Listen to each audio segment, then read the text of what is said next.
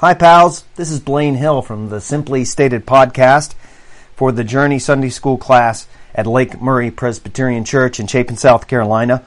Today is Monday, September 23rd, and I'm reviewing our Sunday School class from yesterday, Sunday, September 22nd.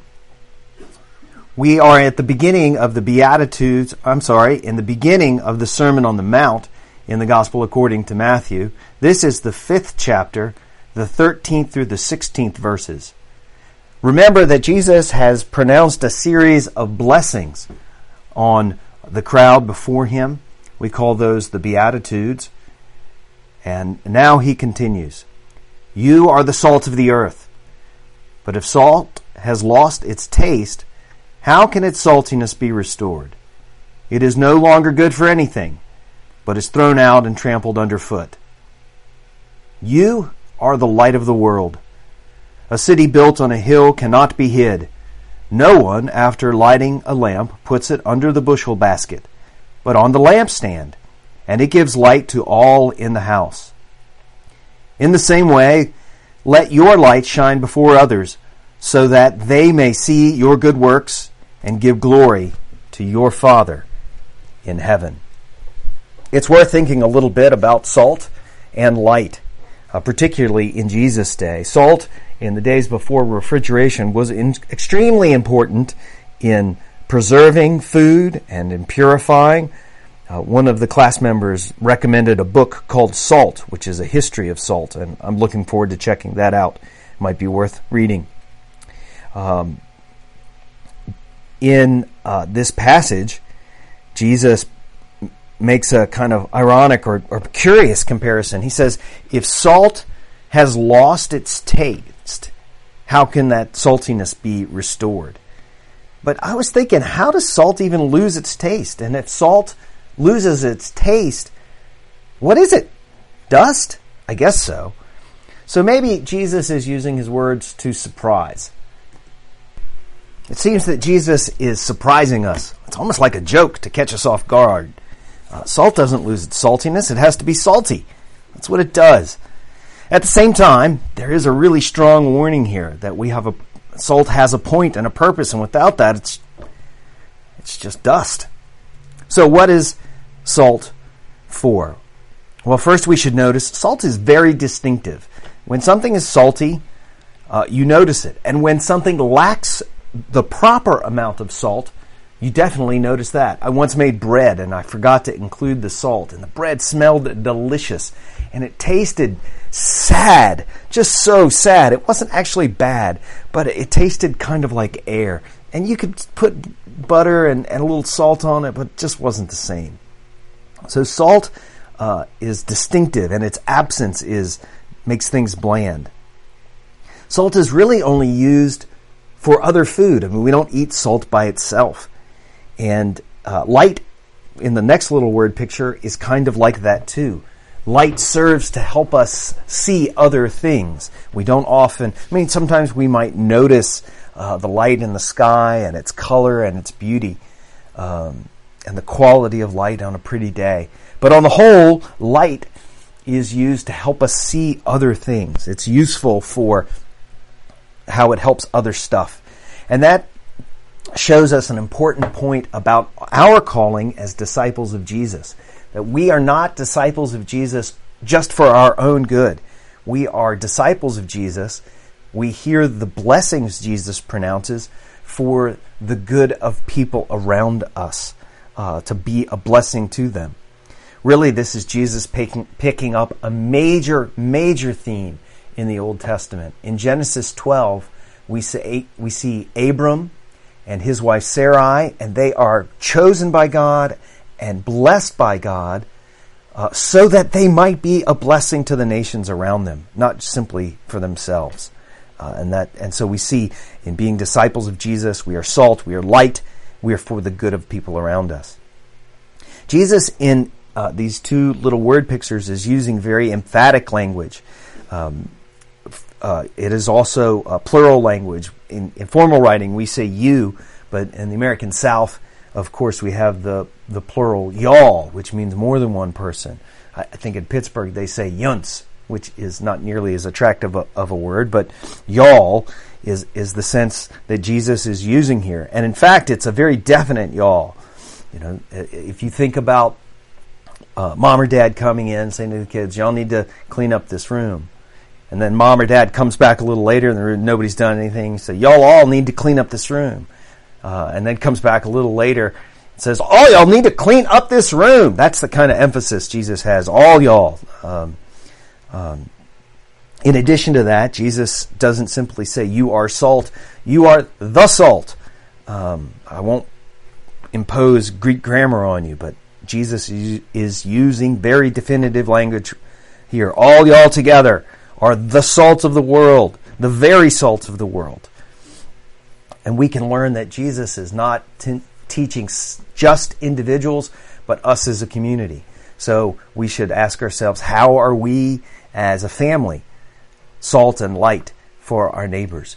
How are we as a Sunday school class, the Journey Sunday School class, how are we salt and light in the community? As a congregation, once again, how are we of good and of use to the community around us? Here's another interesting thing. Jesus says that we are salt and light. He isn't telling us what we could become. He isn't telling us what we should become.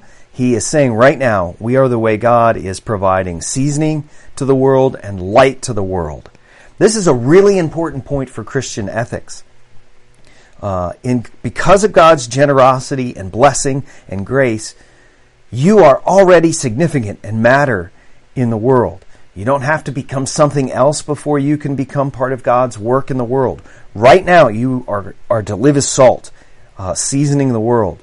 Right now, you are to be God's lamp, illuminating light in the world so people don't stumble. We can begin living this way right now. I mean, of course, we have imperfections and ways to grow, but that's not what Jesus is hitting on here. He is saying, you have a place in God's plan for the world. He also says, of the world. Think about what a remarkable claim that is. Jesus is a wandering rabbi in an area called Galilee, which is the backwater, the backwoods of Judea. Now, Judea was an important crossroads between three continents, between Africa, between Europe, and Asia. So in that way, it was an important place, but only because it helped people get from one important place, one kingdom to another. And so when Jesus says you're the light of the world, he's saying that out kind of in the middle of nowhere. And even for Matthew to say to the church, you're the light of the world, you're the salt of the world. The Christian church had not spread in the way we think of it now on all 7 continents. And the Christian church was not predominant in the Roman Empire. It was a sort of peculiar branch within Judaism, which in itself was considered quite peculiar. And yet Jesus has this vision of his disciples being used by God to be salt of the whole world and to be light actually of the whole cosmos, all of God's creation. So his vision is very large here. And it allows us to think, hey, our impact is probably going to be much bigger than we might think of on our own.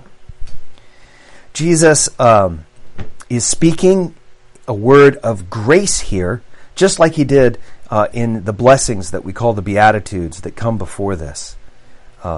We have an identity of light shining into the darkness, doing good works. God's grace gives us a vocation, and our vocation follows God's blessing. We don't have to earn God's blessing in order by doing good works, but God's blessing us is to generate good works.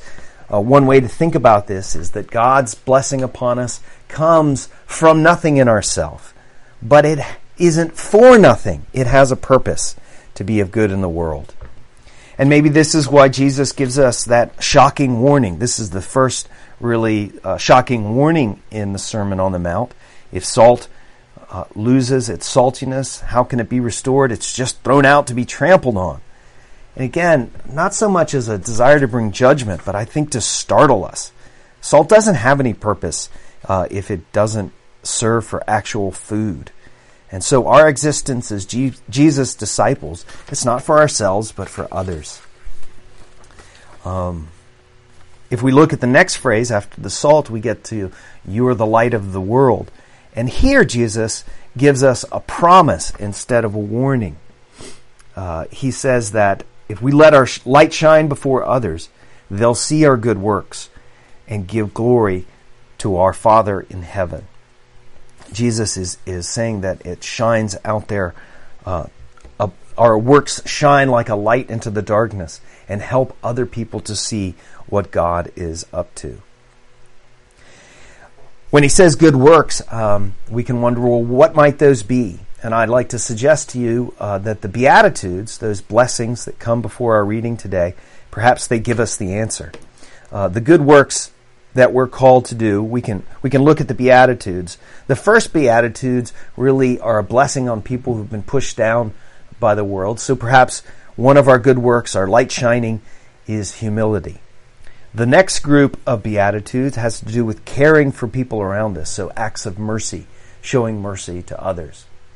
And the final group of the Beatitudes is how we endure in perseverance, or how we persevere in the face of suffering for Jesus. And so steadfastness is a third virtue we learn from the Beatitudes. So perhaps humility and acts of mercy and steadfastness in our faith are the good works that we could at least begin with. And then, of course, we're also about to enter in a section of teaching that Jesus is going to give about the details of everyday life regarding anger and when we've been wronged in our relationship and marriages, promises that we make, how to deal with enemies. So he's going to talk to us at length about how we ought to behave and how we ought to act in the world. So you can see there's a lot to think about in just these few verses.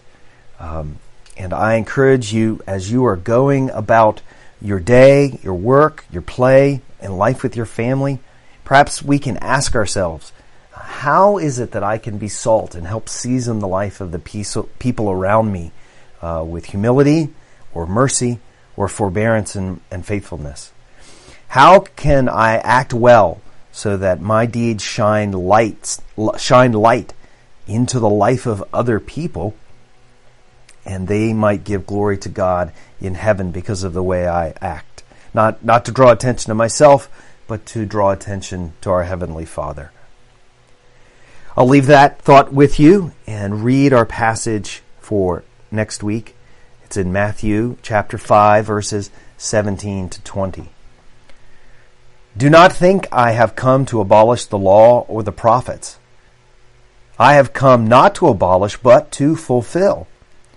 For truly I tell you, until heaven and earth pass away, not one letter, not one stroke of a letter will pass from the law until all is accomplished. Therefore, whoever breaks one of the least of these commandments and teaches others to do the same will be called least in the kingdom of heaven. But whoever does them and teaches them will be called great in the kingdom of heaven. For I tell you, unless your righteousness exceeds that of scribes and Pharisees, you will never enter the kingdom of heaven. So we certainly have some attention-getting words there from Jesus. We'll talk a little bit about righteousness. But this week, let's think about how we can be salt and light shining into the world. God bless you, and hope to speak with you soon.